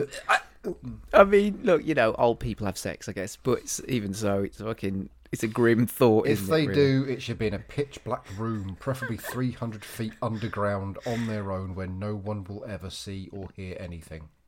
And also, she sort of turned to religion because she feels that she sinned. She's had sex, so now she has to repent for her sins. Anyway, then they get a phone call from the mobsters saying that they need to get to this location. They're back at home at this point. They're back at home. Philo's working on an engine because that's what he does. It's like they're just waiting for the phone call calmly. Yeah, they haven't phoned the police or told the police. my girlfriend's just been kidnapped by these mobsters, and they tried to kill me. Yeah. You know, anything you can do about that. So anyway, now I'll just go and fix a fucking car engine, you know, because I've got nothing better to do with my time. So anyway, the biker gang now, I mean, they are descending into even more just stupidity and parody, whatever you want to call it, just utter nonsense, because they are fighting over clown wigs, essentially, aren't they? Because they're all, they're all, they've got no hair on their bodies because it's all been peeled off them, and so and then they are following Philo, and the cops stop them, and they want the cops to give them a ticket because they're, you know, outlaws. But these two cops are just laughing at them, you know, because they're... And when Cholo's got his wig on here, for some reason, this is, like I said, this is when I thought he was Gene Hackman. Oh, from Superman. I was little, I was small. I mean, I saw it now and thought, that doesn't look anything like Gene Hackman. I mean, it might look a bit like a spitting image puppet of Gene Hackman, but no, when I was little, I thought it was Lex Luthor. Yeah. No, there you go. So, and then they go to this hotel with there's, you're kind of introduced to a few more different characters now, aren't you? This is where it gets all a bit Cannonball Runny, because you've got this kind of rich cowboy dude who's playing strip poker or some kind of strip game, because he's got like a few half-naked women and he's got a naked cowboy just singing a song with his guitar. Very weird. And then the mob are all betting on Wilson to win and all this stuff, and you know, all the townsfolk are going crazy. I must admit, it looks very nice. The scenery in the background and everything, it looks very pretty. It looks like where they filmed it. And then Philo and Clyde checking into a hotel, and Clyde's dressed as a woman because she's Aunt Hortense or something, and this pervy old Clark. I mean, are they all pervy? Because you got one who's a peeping Tom. It's 2 for 2 in this film, but you got a peeping Tom and a fucker. And so they're, you know, because they don't allow animals in the hotel. But yeah, so anyway, then this cowboy, rich cowboy with his groupies, are flying a plane upside down. Well, certainly someone is holding a model plane upside down. Because why not? Yeah. And you know, Orville and Philo go looking around the town for Lynn. These two posh old women stop because he thinks that the mobsters are following him, but it turns out these two posh old women are in a limousine. So he pulls them out, and they're just saying, "Oh, you know, we're going to bet on you." He stops the cowboy, punches the fucking glass in the car, and because he thinks they're more mobsters. And then Wilson just happens to jog up next to him anyway. And this is the first time that Wilson finds out that the gangsters have got Lynn, then this big other boss gangster turns up and wants to bet $1 million. Hey, Big Tony. But the two sort of, like I said, they're sort of like, they've got a bit of power, but they're more like bookies, aren't they? You know, and it seems to be. I thought at first they were like someone big up in the mafia, but it turns out that they're at best middle grade, but they seem to be more bookmakers, and that's it. And this is like they're trying to run a scam essentially. Yeah, and one of them wants to pocket loads of money and keep the big boss gangster out of it or something, rather than taking a more modest cut of the money. So he's being a bit greedy, and whatever. But then Clyde then lets himself out the hotel room, and the horny clerk turns up. He's got a dressing gown on, and instead of just so he sees Clyde in these, like I said, these kind of female-looking clothes or whatever, and he just flashes him. Yep. It's like, it's like, okay, I'll show you mine, now show me yours. And so Clyde does, and pulls up his skirt or his dressing gown or whatever it is, and like obviously just sees a load of hair and fur. Yeah. Now I couldn't tell whether he got turned on by this or not, or if he was just freaked out. Yeah, because very puzzling. Yeah, and then Wilson turns up, offers to help get Lynn back. They have a bit of scrap with these the people that kidnapped her. Orville dives on her like to push her out of the way, but he fucking like dives right on top of her. He gets shot. It's like inches or centimeters away from his heart. Yeah, I think it's supposed to be left shoulder, but it's not. It's very much edging towards. Yeah, we're gonna burst your heart into. Yeah, so a nasty bullet wound. Put it that way. It was. It was a decent looking kind of squib or whatever it is. You know, when he gets shot, and then you get another right turn, Clyde, because he punches somebody and saves Wilson. If I'm right in saying yes, that. Yeah. And then Wilson and Philo consider not fighting each other. Yeah, because they said it could be off if you even turn up. It could be off. Yeah, but then it turns out they will fight, but just not to make people rich, just to see who would win. Who would be the winner? Yeah, because that would screw over the the mobsters who were betting on them because they wouldn't make any money out of it. But the news has got around that the fight is off, and it appears that thousands of people are now leaving. Because there's shots of people leaving hotel.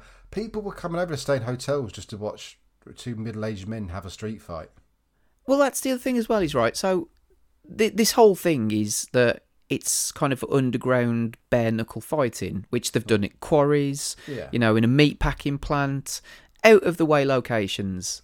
And yet it's turned into almost like, this big, massive boxing match, like Conor McGregor's turned up at town to fight somebody, or Muhammad Ali's fighting somebody. Do you know what I mean? It's turned into this like just fucking like you said, they filled the hotels. You got all these gamblers, all these cowboys just turning up, betting on. I mean, I thought underground stuff was supposed to have a small modicum of secrecy about it, whereas this is the worst kept secret I can remember.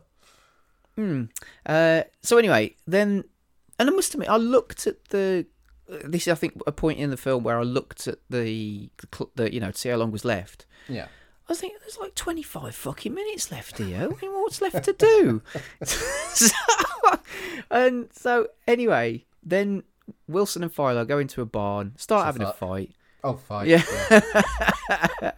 And then these local kids see the cops turn up. Word starts getting round that the fight's on, and then the cop shouts it over the radio, doesn't he? And then yeah. And then everyone turns around, including a plane. Yes, who's just driving down the streets. Yeah. And also, just prior to this, so Orville has just been shot. Literally, what would you say? Minutes, an hour at maximum before. At most an hour, yeah. And so he's got a bullet wound in his, what you'd say is, it's supposed to be his arm, but like I said, it looks more like it's just shy of his heart. And he just wants to be known as the hero, so he gets a nice nurse. Yeah. Or two. And he's now out of fucking hospital, and he's just got a bandage around his arm. And a sling.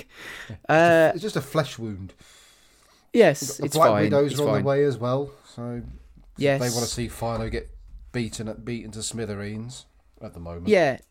So it's all going back and forth, this fight, You don't see... I think you don't see much of it, really. You just see loads of, crowds and a bit of punching, being thrown or whatever, and then... At least Jack, at least it's fairly even. Well, at least swinging one way, then swinging the other way. So for the first time, we see Philo get hit. They go crashing outside the barn. They go down the street. And then Philo gets the upper hand a bit. And I can't read that writing. It looks like fugitive eel.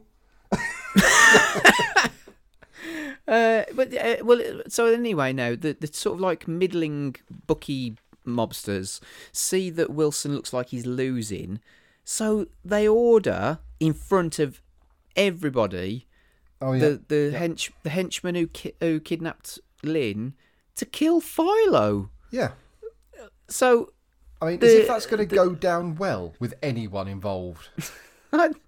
So the biker gang have realised they've bet everything on Philo, which, you know, so Cholo's done that, but then so the sort of like, you know, the other members of the gang are a bit unhappy about this because they've been chanting for 6 months about how they want to kill Philo. Yeah. And now they've bet all their money on him. So they step in and stop the gangsters from killing him. They legitimately kill one person. Oh, yeah, when they throw him over the balcony into the car. They throw him off, like, he goes through a car. So he's got a couple of stories. And you just see these twitching legs sticking out of a car windscreen. He's dead. They've actually killed someone.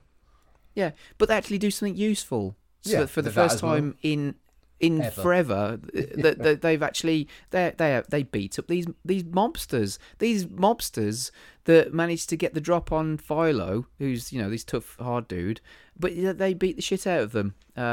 They get a bit of redemption, I guess, even though they look absolutely fucking ridiculous wearing these stupid wigs. And then they have a quick break for a beer. Well, you know, it's tiring work having a mutual respect smackdown. Yes. Then they have a bit of a fight through a restaurant, smash through the windows. Wilson breaks his arm. He kicks it and smacks it in two, which is pretty nasty. Yeah. But that just serves to make Philo mad because he gets up and beats him with one arm. Yeah. Well, Jack tells him, doesn't he, saying it's over. It's over. I don't, you know, that's it. That's it. You know, he thinks he's won. Stay down. Giving him the chance. And, somehow Philo gets up, and then like you said, just beats him with one arm, which is just not possible. No. If you've broken someone's arm and they're trying to fight back, you know what you do? You hit their arm again quite a lot. You grab that floppy arm and you just flap it around like a flag. Do anything. You know, you could really, really hurt them, but no. Instead, Philo managed. Somehow, Jack has never. Like all of them, none of them. I said no one can block. Jack hasn't blocked a single punch that Philo's thrown at him, and he gets uppercutted about 40 times in a row. He could have just taken a step backwards or to the side. So he could have taken a step to the left, grabbed his floppy arm, and then just dragged it around a bit. Yeah, that's a bit nonsense, really. But anyway, the big he gets mob knocked boss out, doesn't he, for a couple of seconds. Yeah, that's right. That and so the end because he asked him, "Was I out?" Yeah. How long? Long enough. Yeah. And so the bookies realise that they can't cover everybody's bet. So the big mob boss orders them to be killed. And then the cowboys are playing strip poker with the two old women who bet on Philo. Yep. There's a bit of a fetish thing going on about old ladies having sex. And then the bikers stop the bookies from escaping, steal their suitcase, the limo. Then you're at a cowboy bar, and you get to see Glenn Campbell singing Any Which Way You Can. And they're all having a drink, and sort of like, you know... Good old time. They're all happy with each other now. It's kind of like the happy ending that we wish we had in the first film. And then the next day in the truck, again, similarly to the end of the first film, where they pass the various people that they've met along the way and whatever. So you get to see the biker gang actually reconcile with Philo, and they give him the $40 back, and it's all settled now. They're all friends and they're all happy. And they've also got a few of them in the back of this limo or this truck or whatever it is, and they're holding up a sign that says Philo Beddoe for president. What the fuck? I don't know. Weird. Yeah. And then so they're just driving down the highway. Lynn, Philo, and Clyde, because Orville stayed behind with this nurse. Yeah. Because he's got a sniff finally.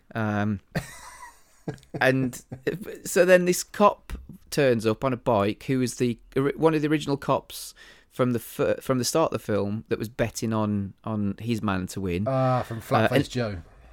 Yeah, and he's been sort of reassigned to work on this like Death Valley, place, because he says he's got to stay there now for years and sweat his balls off, whatever. And so now he pulls them over, and he's gonna, write them up for various offences, blah blah blah, and make their lives a misery. And Lynn does the right turn, Clyde, and punches him out, and they drive off into the sunset. Well, not the sunset, but you know what I mean. And that's that. They're all happy, and that's the end of that little franchise. Farley got his girl. Orville's got a girl. Clyde hasn't, but he can just rape any monkey he comes across. You missed a bit there. Yeah. Well, that's the other thing as well. Because now you're right. They're having a little conversation in the truck, and Clyde has now got a pin-up of like a page 3 model, or like a of a topless woman, and they're having a bit of a conversation about, I don't think we can do that one, or we can get her, I should say. And then Clyde opens the glove compartment. Clyde opens the glove compartment and pulls out the fucking drugs. It's like, can't we just drug her? Yep. Which is worrying. A little bit, and so, it's like, you just imagine that at one point, when Clyde's perhaps a little bit bored or whatever, he goes to the car and he drugs Lynn or something, and then Lynn wakes up the next day. He doesn't have to drug Lynn. He doesn't have to drug Lynn at all. She's already been there. Or Ma, even. Oh dear. No, I think Clyde's back off down the Palomino, and he's just hanging round the ladies' toilets. And when he sees one go in, he likes the look of. He's just brings out the syringe from in amongst his matted fur, and then just follows her into the toilet. He's cruising, isn't he? Yep. Yeah. So there you go. That was Any Which Way You Can. Now I've just realised that we haven't done Metacritic, so should we do Metacritic? I've been sat there looking at that going, when should I say that we didn't do Metacritic? Let's do it now, so at least it's done. So as I mentioned earlier on, this has got a higher positivity rating compared to the first one. So do you want to take the one of the top ones? So it's got 3 positive, 6 mixed, and 1 negative. So do you want to take one from the top? Yeah, I'll take. Who should we go with? We'll go with the Washington Post. A generous entertainment of its kind, Any Which Way mixes plentiful portions of gauche, robust action and comedy with frequent musical interludes. Yep. And then we'll go with Empire Magazine. This is Ian Nathan. About the dumbest movie Clint Eastwood ever put his name to. That's actually a middling review, believe it or not. We'll go for the bottom one. Time Out. London, in fact. Eastwood at his least appealing in a poor sequel to the already disappointed redneck comedy of Every Which Way But Loose. The story is similarly thin. Trucker Eastwood, accompanied by his orangutan buddy Clyde, gets involved in repetitive brawls with sundry unsavoury brutes, while the humour is far too broad and the direction plodding. Well, there you are. That's what the critics thought. So, more importantly, what did you think of the sequel? And also, which film did you prefer out of the 2? Which film would you choose to watch if you were forced to watch one? Right. This one.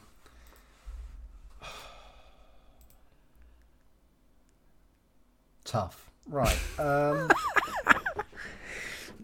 I don't think I really like this either, particularly. This had more moments that I remembered than the last one. Like I said, I think I got the 2 films partially mixed up or whatever. And I've never watched it as an adult, and I've never paid really any attention to the plot. It was all about orangutans and fistfights. That's all I cared about when I was wee small and watching it. Whereas now I'm looking at, I'll say plot. Didn't like the way it sort of reconciled Philo's and Lynn's relationship. I think it changed her character a lot. Ma and Orville were basically written out of the film, essentially. Tonally, it was apart from the rape of stuff insinuated in it. It's a lot more fast. I think you're right when you said it's more on a line with there's more of the film that feels akin to like a Police Academy level of humour. I mean, there was some in the first film, but that mainly revolved around the Black Widows just being useless as much as anything else. I found the first one quite tonally weird because some of it, some of the humour was really childish, but then it had swearing in it, and you got to saw, buttocks and whatnot. This one, more of the film was childish, so that a greater percentage of the film was more childish humour, but that sits weirdly with some of the implication of like drugging things to fuck them and stuff. I can't quite balance that out in my head how they fit together. So it feels just totally different, but just as weird. And why? When I was younger, yeah, great, more Clyde, excellent.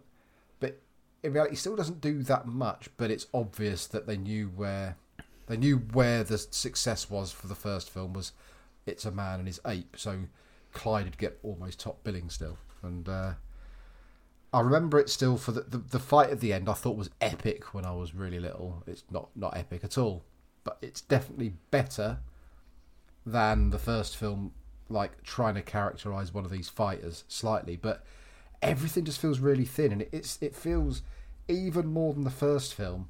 It feels like just a load of scenes stitched together. Well, it did to me when I watched it last night. It didn't feel like any flow. It had another weird sex-orientated scene in it, like the first film, which is probably the best bit of the film because it's so fucking odd. But I don't think I liked it overall.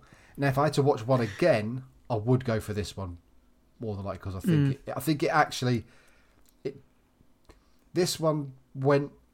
It happened a bit quicker for me than the first one. I thought the first one dragged a bit more, but I think. I don't know. I'm disappointed that I didn't really particularly like either one, to be fair.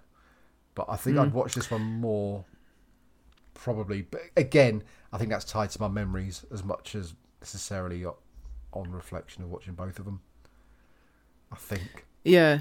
I think, because you get mixed up a little bit with this film and the first film. It's like, say, this fight where they're smashing the town up and having this massive scrap and whatever, is kind of, that reminded me a little bit where Philo's confronted by the Black Widows in the town, and they have a bit of a scrap in an alley, and then they smash up their bikes, or Orville's smashing up their bikes, so there's a lot of similar things. Like I said, it's almost like a bit of a rerun of the first film, isn't it, really? Yeah, pretty much. I think I'm like you. I probably would watch the thing is, if these films were on TV and there's like nothing else on, and I'm not saying I'd watch them from the start, but like a few years ago, I think it was on Sky Movies, and there was maybe about 40 minutes left, and I think I just had it on in the background, and I ended up watching bits of it. And so it's like if it was on in the background, I'd probably still watch it a little bit.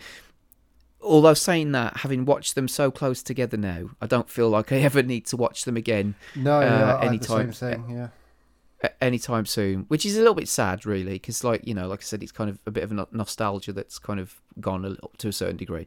But I think I'm like you. I would probably choose to watch this more because at least there's a bit more characterization with Wilson's character. Him as being this kind of rival to equal almost to Clint. At least it's got a better ending for me, whereby there's a more satisfying fight, rather than Clint just being beaten up by this old fat fucker.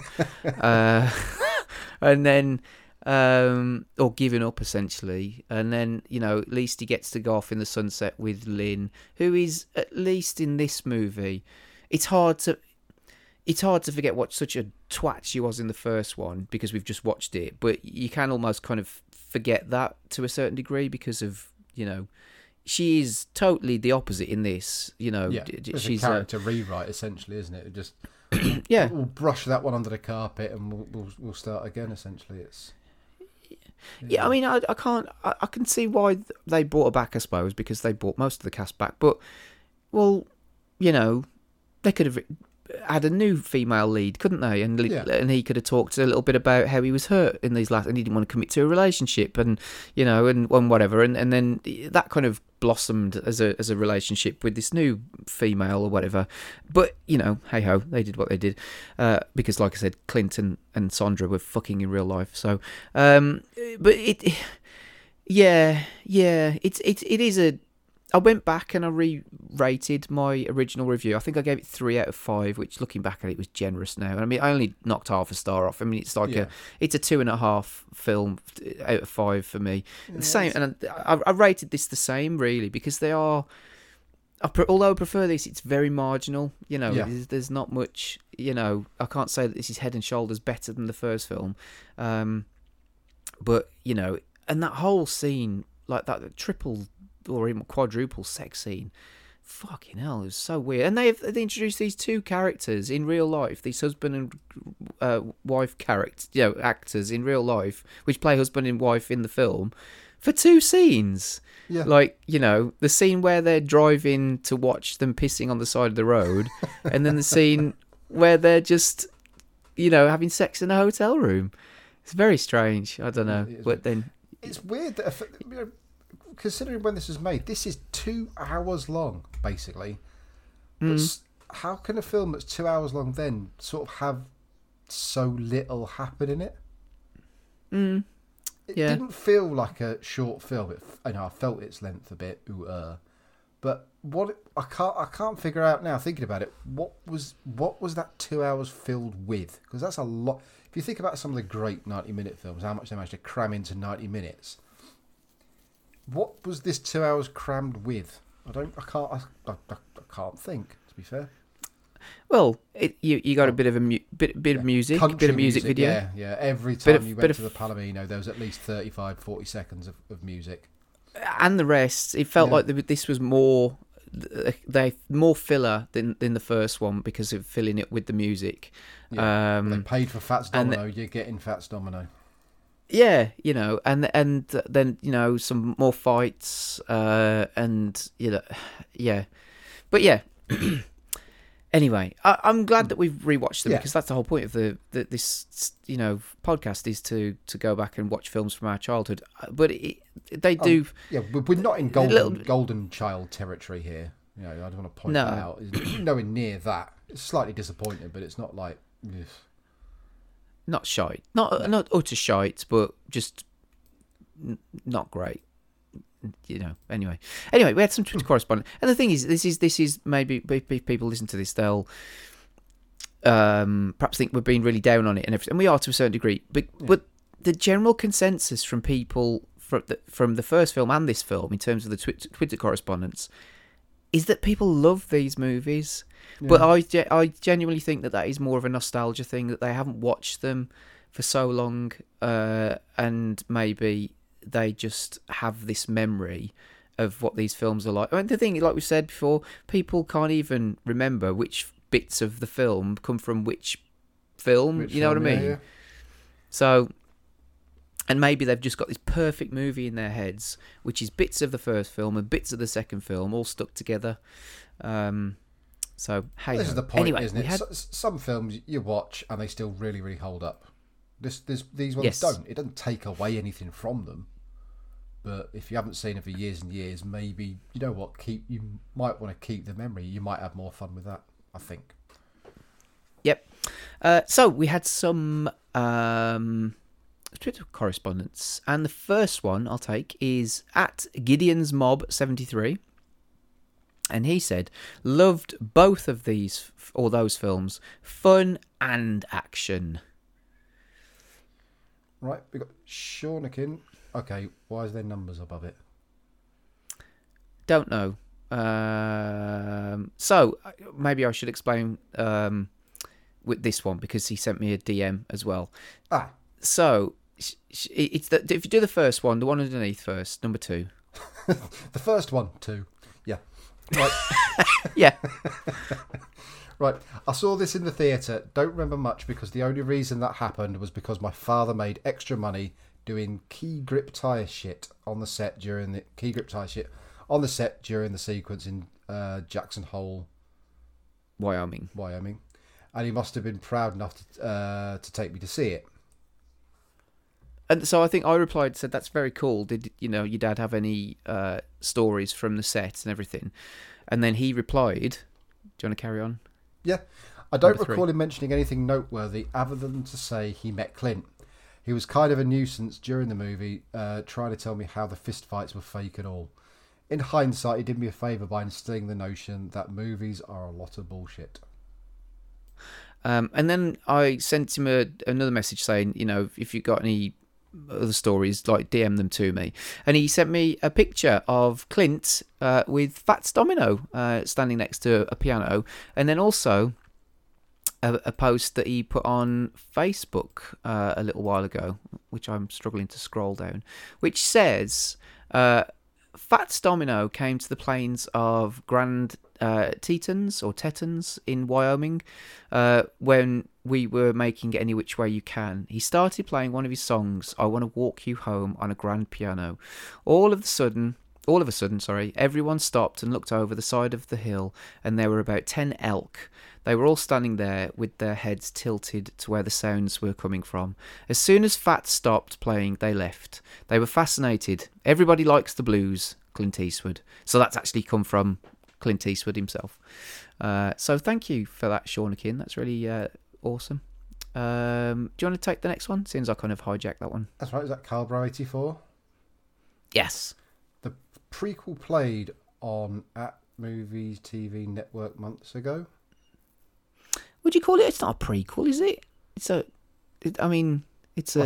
the first film. Yeah, I suppose it is a prequel to this film because this is a sequel to that film. Yeah, I guess. So, but with a prequel, I always kind of just assume that it's like an established franchise, and then you've got something that comes before it, I guess. But hey ho, like the Tales of Clyde and Philo at school. Yeah, if that exactly. The younger years, the pre-rape years. And then at Kung Fu 1 says, I simply remember loving this movie on TV as a kid, and its sequel, which I actually thought the ending Duke Out was even better than the first one, and I wanted Clyde as a pet to make right turns at people that deserved it. Nice. There you go. So that was it. That was the Every Which Way or Any Which Way series, whatever you want to call them. Glad we've done them. And now it's your pick. And chances are, because as of recording, this is the 11th of November. Now, we have got a bit of a backlog, so again, it's all a little bit jumbled up, so when you get to hear this, I don't know, because Dave has got a bit of a backlog of our podcasts to put up. We've got 4, haven't we? I know, so it's possible that you may well hear this in 2022. Who knows? But it's likely that we will have maybe 2 more movie shows this year, which again will make no sense whatsoever if you are listening to it in 2022, but I'm just saying this out loud to help keep myself on track. So we will probably do 1 more movie show this year, and then we'll do a Christmas show in December. So it's your pick for the next one, and then we'll perhaps do a joint one for Christmas. Oh, is it? Okay, because I hadn't thought of anything. I thought maybe the next one was going to be the Christmas one. We could probably squeeze another one in, I think, maybe. So, choose a Christmas one each, because, we could we could do a Christmas one each, and we could put it out as a double show, like a double long episode. You could put it out just before Christmas. Oh, should we do that then? Well, I haven't thought of anything Christmassy, I must admit. So, should we just leave people hanging? And because, like I said, when this comes out, it might well be 2022. Yeah, that's true. So we'll anyway. By the time you've listened to this, probably there will be a Christmas episode, I would suggest. But either way, whatever it is that you go to, then make sure you go to 60mw.co.uk. which is our website, and it has all of the podcasts on.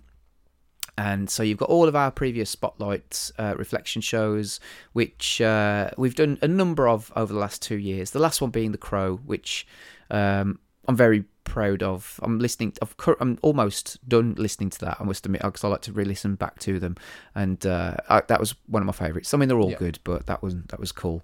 But there's tons and tons of movie shows that we've done over the years, and also all the other podcasts that are on there. So yeah, go to the website, check them out.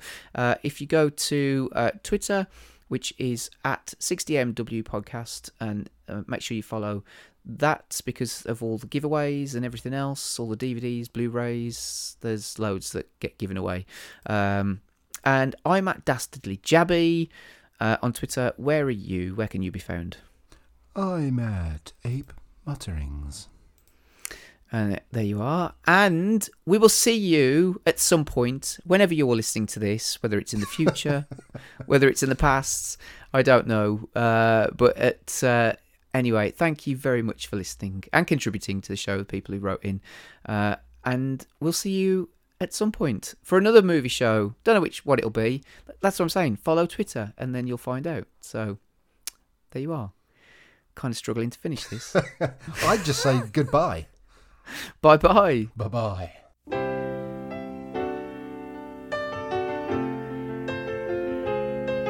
It's hard for a backstreet affair to be easy.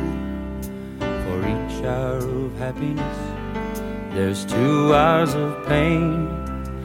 We meet in the shadows because all that matters is spending the night with you once again. You leave with a promise you'll call me tomorrow, but I never know when the next time will be. And each time you leave me, I can't help but wonder, was tonight the last night for you and for me? Any which way you can, just love me any which way you can. My love's not the choking kind. You've got your life and I've got mine. So if you can never be free, oh darling, I'll understand. But when you're lying next to me, just love me any which way you can.